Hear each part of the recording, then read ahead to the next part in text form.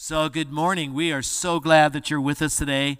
And so, I had a brand new series that I was going to start today, but I decided that I was going to postpone that because of what's going on in our city, in our country, and even in our church. So, today, I hope you don't mind, but I'm going to have just a family talk, and I'm going to do it even if you do mind, because that's who Pastor Dan is. And I want to start by laying a foundation for what I want to say today, and this is what I want you to hear me say. This is probably one of the most important things that you will know about Jesus, about the church, about God, about our city, and that is simply this.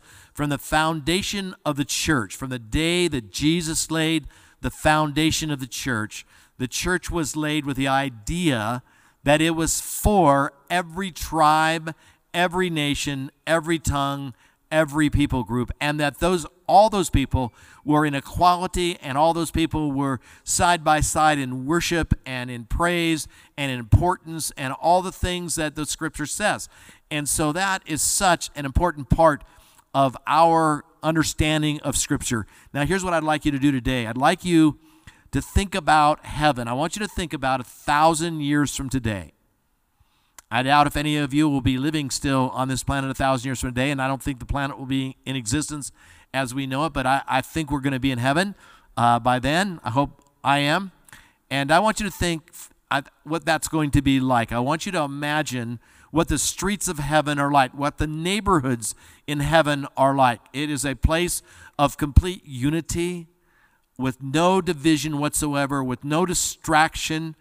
The glory of the Lamb is in the center of all of that, and all of us together with one voice and with one heart, we love the Lamb, and we love what He has done for us, and we love one another.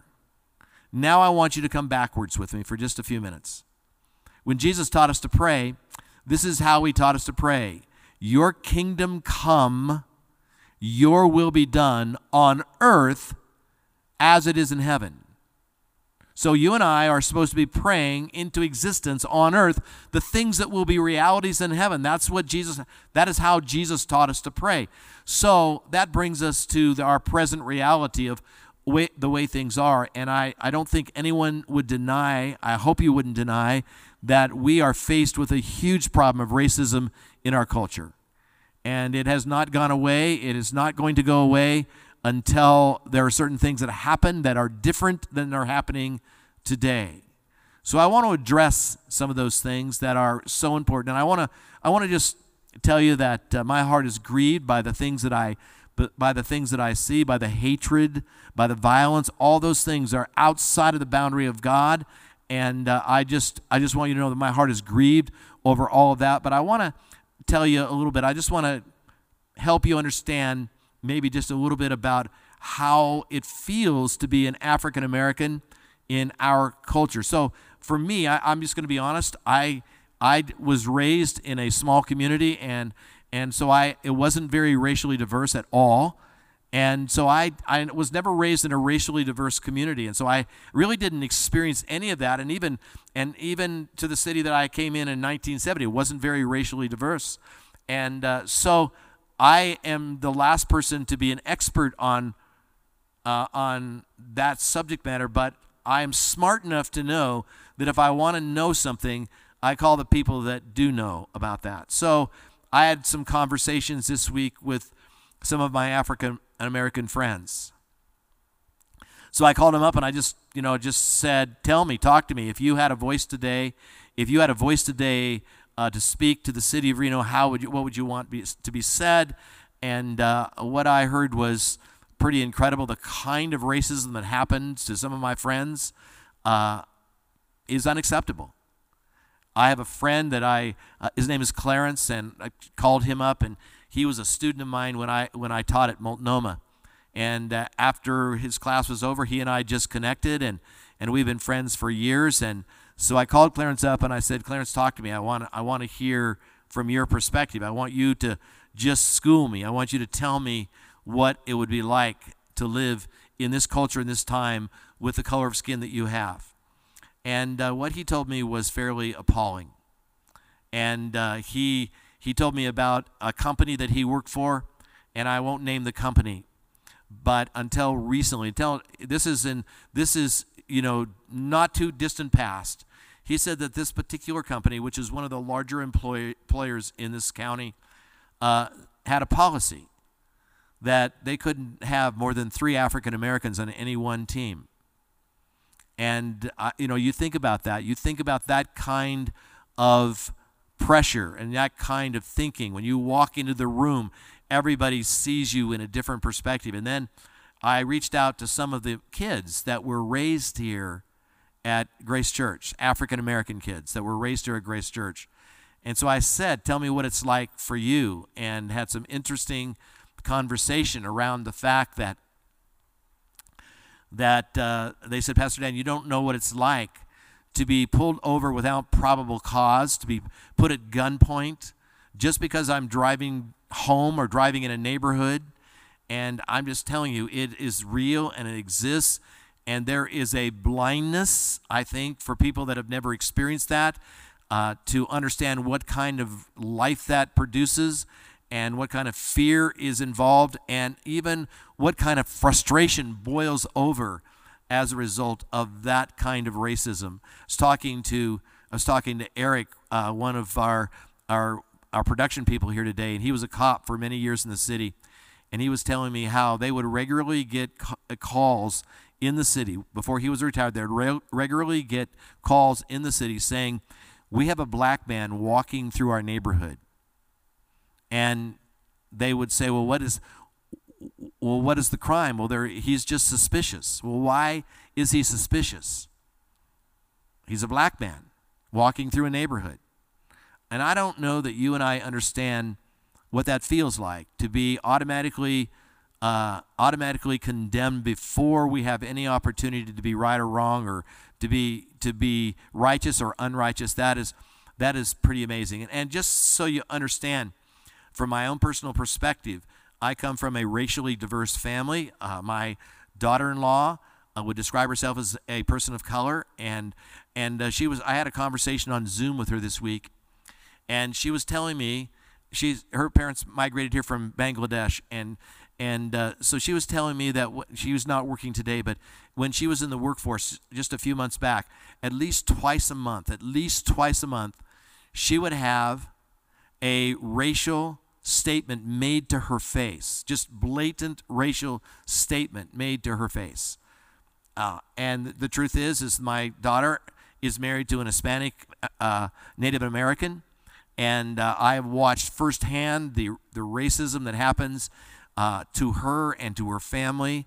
And so I am just learning this process. And so the question then is that what are the solutions? What can we do?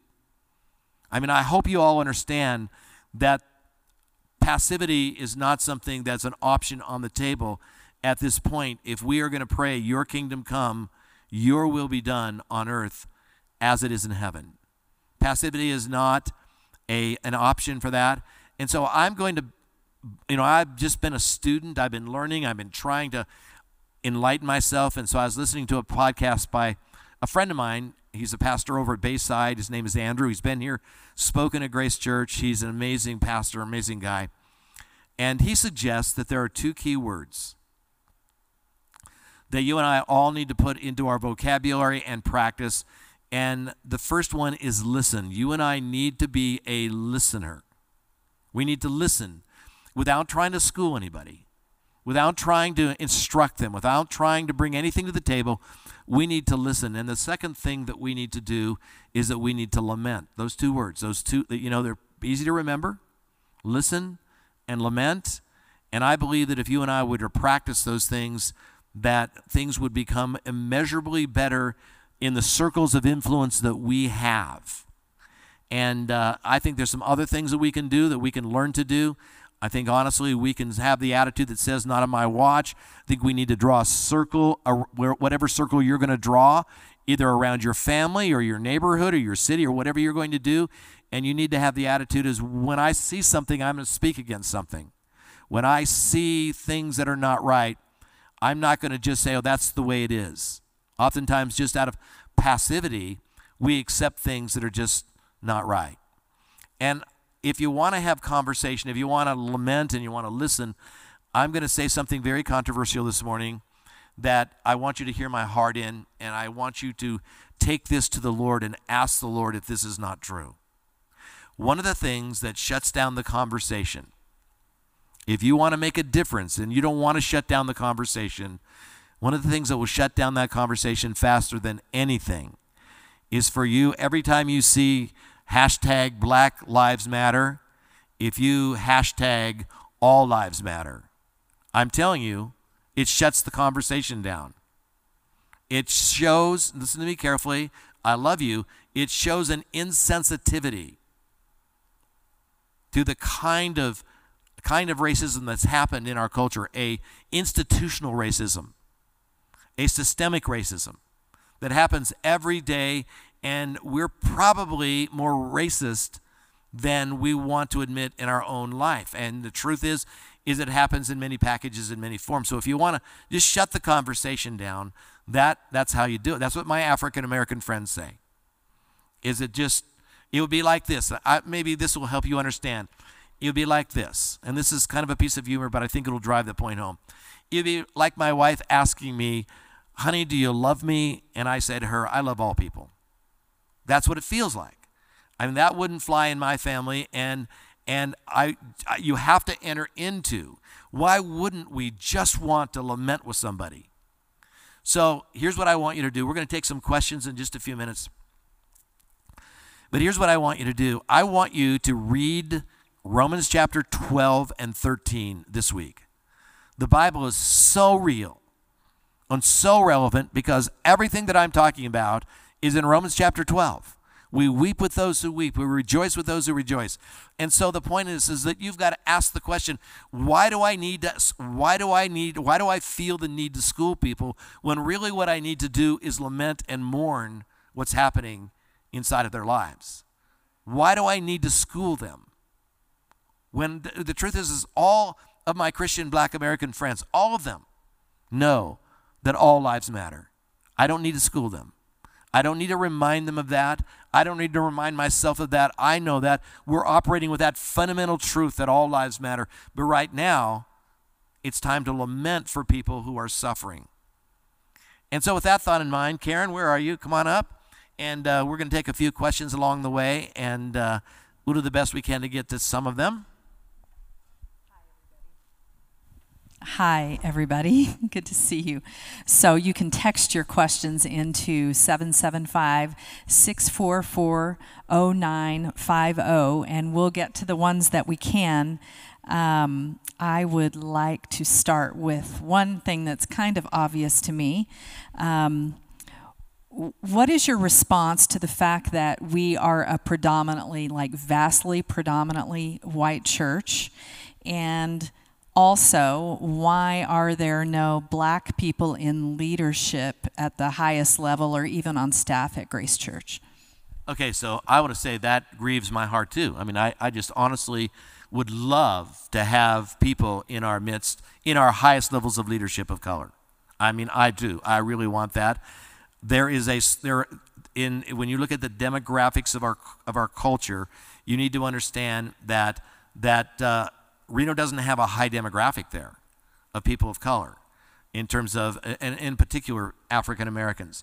And so it's our desire, our hope, our prayer that God brings to us people of African American descent to be able to put them in the highest levels of leadership here at Grace Church. And that's my heart. I think it reflects the heart of the leaders around me.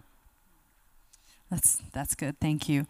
Here's one that just said great calling out the all lives matter, the Black Lives Matter thing. With that in mind, what is your suggestion on how we should respond on social media? This thing has become so inflamed on social media. As a matter of fact, one person said to me last week, I feel frozen. I feel like I can't have a voice in any way. How do we respond and enter into this conversation on social media as white people? I mean, you're speaking to white people right this minute.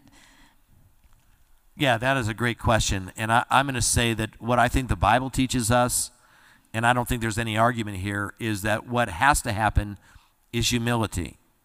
Without humility, the conversation stops.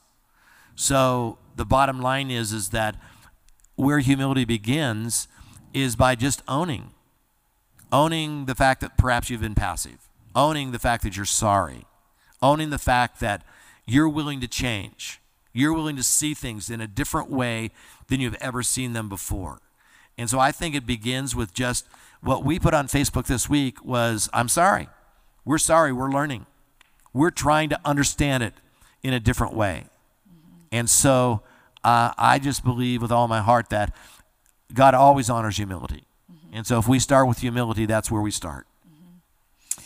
Can you address what's happened in your heart in the last, say, 2 or 3 weeks? Because I've seen things change. I've seen your mind not change, but you grow or become more enlightened in this matter. Can you talk about that process? Yeah, so for those of you that know Grace Church and know me, you know that I have always spoken against racism. I've said it publicly. I can remember even over when we were in that building that I said that we will not tolerate any racism here. And I had someone get up and walk out of our services, slam the door, and you know, as they were doing it, they were staring me down as they were walking out the door. And so I want you to know that it's not that I haven't always hated racism. Breaks me. It really does. It ruins me because I know the heart of God. I think probably what has changed in the last few weeks is just watching the level of frustration that happens and seeing the level of pain. What we're seeing is pain in our culture. It is just pain. It's pure pain. And pain expresses itself in a lot of ways. And I need you to understand that I'm not suggesting everything that's happening is out of pain. Some of it is just out and out rebelliousness and evil, and there's lots of evil going on that has nothing to do with the subject matter at hand.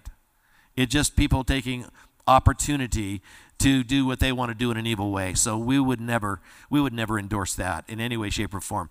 But what I've seen that's changed my heart and softened my heart and made me say I've got to get in the game in a different way is the level of pain that I see in people's eyes and faces as they see such a broken circumstance. Okay, here's one that says, why, I presume this is from a white person, why am I labeled as the issue when I have never been racist or looked at other races in another light? So the answer is that may be true, that you have never done it, but no one is putting a label on anyone that they don't deserve. I would say that if the shoe fits, you have to wear it. If the shoe doesn't fit, you don't wear it. I wouldn't consider myself a racist either, but I think there are things in my life that I've done that have been passive, that have added to the problem, not solved the problem. And so the question that we have to all look at is what areas of passivity have we had in our life where we have tolerated that joke at the family dinner table and not spoken against it and say, that's wrong. You can't say that here. So what I'm addressing is we're not trying to call anybody out. We're just saying there's a real problem. It hurts. And if we would just humble ourselves, we could be a part of the solution. True. This one says, I realize that because I don't see color and I have friends of color, that racism isn't a problem for me, but I've never honestly considered it as a problem for them. How do I support them now, right now? So I just want to address, I just had an interesting conversation. Well, I just married a young kid by the name of Robbie Jackson. He was raised here at this church. What do you mean you married him? Well, I performed his ceremony. We didn't actually get married. I performed his ceremony yesterday. He raised here at this church, African American, and so I said that to him. I said, Robbie, I don't see you as black. And he says, well, I want to be seen as black. I just don't want to be rejected. He said, I'm not asking anyone to not see my heritage. There's differences. All I'm asking you to do is love me for what I do not what you see in front of me. And that is really the issue at hand, is it's not, I don't think we can ever just not see color. God has created a colorful world, and there is diversity. And he wants us to acknowledge that diversity. He just wants us to humble ourselves and act towards people that are different than us with kindness and humility and love. Okay, one of the things that has caused, a lot of arguing on Facebook and certainly broken a lot of hearts is the violence that's happened since these whole protests have started. Here's someone said, "How can I talk to people when all they want to do is argue with me and start hateful remarks? All I simply state is this issue started with bad cops and there are still good cops." Yes, I would say to that is that I don't see the issue of bad cops, good cops. I think that's probably true. I think what is systemic about this problem is how culture reacts to it. I think when we have a culture that doesn't accept it, the reality is that the whole system changes. The whole system changes. And I think that's what we're looking for. It's that there are, I am sure, I posted this past week about I'm praying for some of my police officer friends who are in harm's way, and I meant that with all my heart. And those guys are great guys, but I think they're working in a system, in a cultural system that is fairly broken. And I think we need to focus on what is broken and fix that, and everything else will fall in place. This gal says, "My fiance is a black police officer in Reno right now. Would you please lift him up in prayer on this public platform?" Can we do that? Yes. Yeah. So, Lord, we come before you and we thank you, Lord, for this police officer, and we just pray, God, that you would, first of all, let him know that we love him.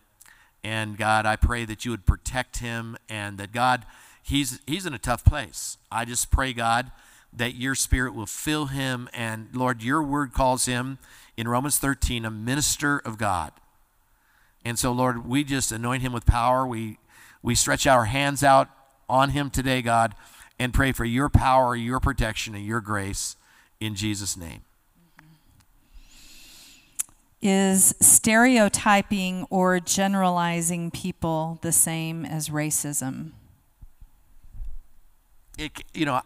Let me read it again just so everyone gets this. Is stereotyping or generalizing people the same as racism? I think it has the same root. I do. I think it has the same root. And I think we should judge each other by character and by love and by kindness. I think we should strive to judge everybody in the same way that Christ judges us. And that is through his kindness and his loyal love and his sacrifice on the cross. That's how I see it. Okay. This person says, I feel it's not okay as a church to I feel that it's not okay as a church to take a political standpoint on matters like these. We as a church are supposed to help broken people and lead people to Christ, not push an agenda. How do you respond to that, Dan? I say that this is not a political issue. This is a moral issue. This is an issue that if you look at Matthew chapter 25, how the church is judged at the end of the age is how we protect the oppressed. That's the truth. And so if we are putting our heads in the sand and not protecting the oppressed, then we are sinning against a holy God that loves us. And so I would say amen to political issues. We have tried to stay away from the political scene here at Grace because we believe the gospel is the preeminent thing that we're commissioned to do. And just so you know, I'm just going to say something that I have a lot of friends that I'll get emails for this, but I want to tell you, I think one of the problems in America is that we are Americans first and Christians second. And I think we need to become Christians first and Americans second. And I believe that with all my heart. Dan, there's lots of questions coming in about the violence against our police officers and the anger that results from that. Can you speak to that and as how it relates to the root issue of racism and how to make that all work in our minds and prayers. Yeah, and the post that I made this week out of Romans 13 on Facebook is that all police officers are ministers of God. And so if you're fighting against a good police officer and you're creating harm for his life, then you're fighting against God. That's what Scripture has to say. And I stand on that truth. And that passage in Romans 13 was written in a very oppressive Roman system. The Roman government was not kind. And so it says that we're to honor those who have been appointed by God in the government as government officials, police officers being that. And so Grace Church would always stand against any violence, any form of hostility towards anybody just because of their position. That would be as wrong as anything they were talking about. So we have to begin somewhere. So the question is, where do we begin? We begin with humility, and we begin with the right conversation, and we begin with lamenting what's happening to people around us. That's where we begin. And then would you just address, this is an obvious question. We're all appalled by what happened to George Floyd. Would you just address your heart on that? Yeah, I deeply saddened that he was treated the way he was treated. And I'm just going to say that there is going to be, in this life, no justice for him. In this life. When someone's life is taken in an ungodly way, there's not going to be, it doesn't matter how many people get charged with a crime. It doesn't matter how many convictions there are. Here's what we have to rest in. There's a God in heaven who is just, and he will bring justice in this circumstance. And I believe that with all my heart. I believe that he'll wipe away tears. I believe that he will bring about his justice in his time. The problem is that God's wheels grind slower than ours. We want justice now, and God is saying, you'll get justice, and this justice will be perfect. But my justice will always be in my timing. And I just say that I feel deeply for anyone who is abused by the system, whose life is taken. That is heinous. That's wrong. And I believe that almost everybody listening would agree with that. But I also believe that the justice that this culture is seeking is a justice that will be found when we surrender our lives to Jesus and when we allow his justice to take place. And his justice is always perfect. So here's a practical question. How do we keep our focus on humility for the problem when all we see is resulting violence, looting, and unrest? I always believe that Christians should not be reactive. I believe that we should just do what's right. And I can't control the results of it.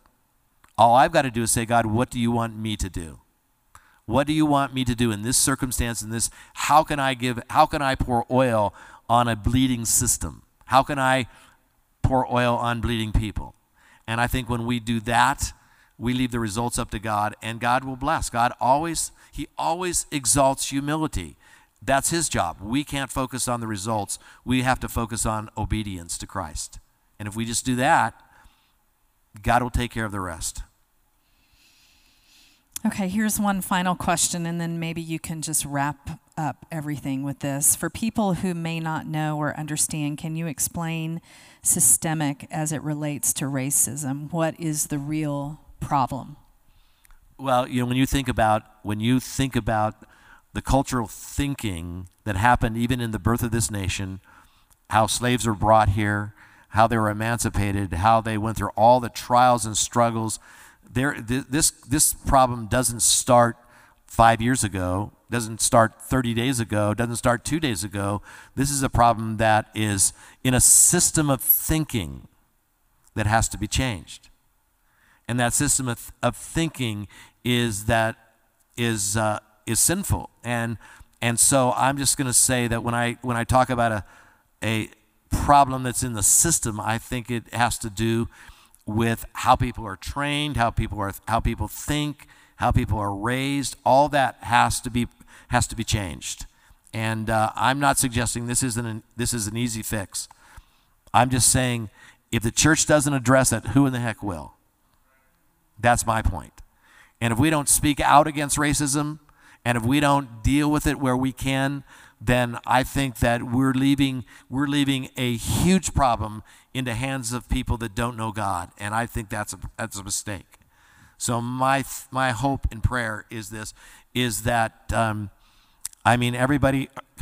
everybody around me are saying, Dan, are you sure you want to do this? I mean, I had a nice series of lies people believe, and it would have been a nice little message for you.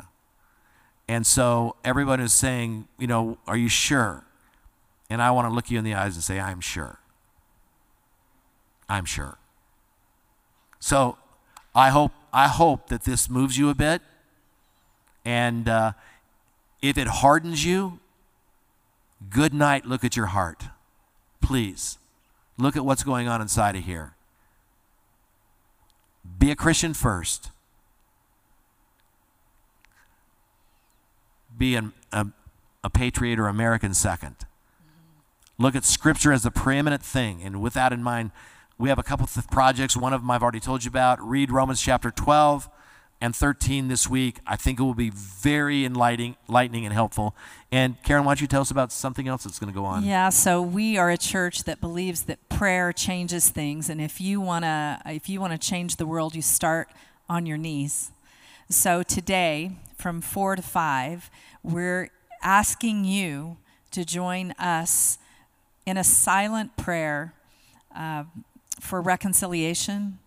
And we have a tool. You can text the word silent prayer. It's all one word, silent prayer, to 411-247 for some prayer prompts. And we're going to be doing that today from 4 to 5. There will be a presence on campus. You're welcome to come pray on campus, but this is a silent event. So if you come, just be prepared for that.